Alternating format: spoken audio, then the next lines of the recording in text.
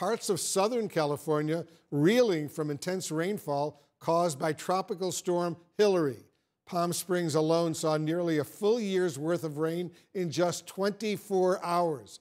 CNN's Stephanie Elam is in Cathedral City for us in California, right near Palm Springs. What are you seeing, Stephanie? I'm still seeing a lot of mud out here, and the earth movers are out trying to clean it up here. What else I can tell you, we just learned that Interstate 10 is open. However, there's a catch. You have to get off the freeway and get back on it, whether you're going east or west, and that's what that line of semi-trucks is up there waiting for. But all in all, across Southern California, there is a lot to clean up after Hilary. Southern California facing unprecedented flooding. Holy Violent mudslides, flash floods damaging roads and homes after bearing the brunt of Tropical Storm Hilary. There's a lot of destruction. Rivers of flash flood water taking over the streets of Cathedral City overnight and neighborhoods in nearby Palm Springs into the early morning. Piles of thick mud left behind from floodwaters, blanketing everything in sight. The mud inescapable for anyone attempting to get around. We're absolutely telling people if they don't have to be out to stay in their homes. The roads, we're still assessing the damage and the places where there's still water and mud over the roads. We don't know how safe those are. Jay Bublitz spent the night into the morning rescuing drivers stuck on flooded and muddy roads. What kind of conditions were you seeing while you were out there?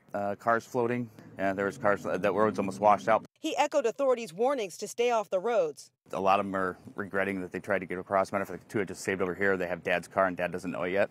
So I'm guessing they're grounded. When you see water, you don't cross it. The area around Palm Springs saw nearly a year's worth of rain in just 24 hours. I spent the night on the roof of my truck. Disabling 911 emergency calls overnight. Downtown Los Angeles experienced the rainiest summer day on record going back more than 100 years. Los Angeles was tested, but we came through it. The Los Angeles Fire Department fielded more than 4,000 emergency calls on Sunday and responded to about 1,800 incidents. Los Angeles public schools were closed on Monday while officials surveyed facilities for damage. Take all those conditions into account. After careful consideration, we decided to shut down the schools. Right decision. The Los Angeles Angels to play the Cincinnati Reds on Wednesday, postponing their home game because of the effect from the storm. So much rain in San Diego, a tower of water was seen erupting from a manhole today.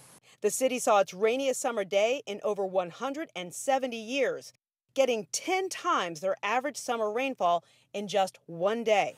The cleanup effort the top priority after the rain.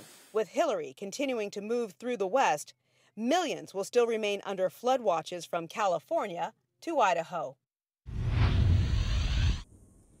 And back out here in Cathedral City, Wolf, you just got to see how thick this mud is. Even after the water has been receding through the day, I can still sink down into it here. And that is what's encased these couple of cars here behind me. And I know that they got there now by floating in the thick of the storm. That shows you how fast the water is moving. Out there in the distance, you may hear more equipment, and that's because they're digging out homes in some of these residential neighborhoods, Wolf. Yeah, terrible, terrible situation. Stephanie Elam, thank you for that report.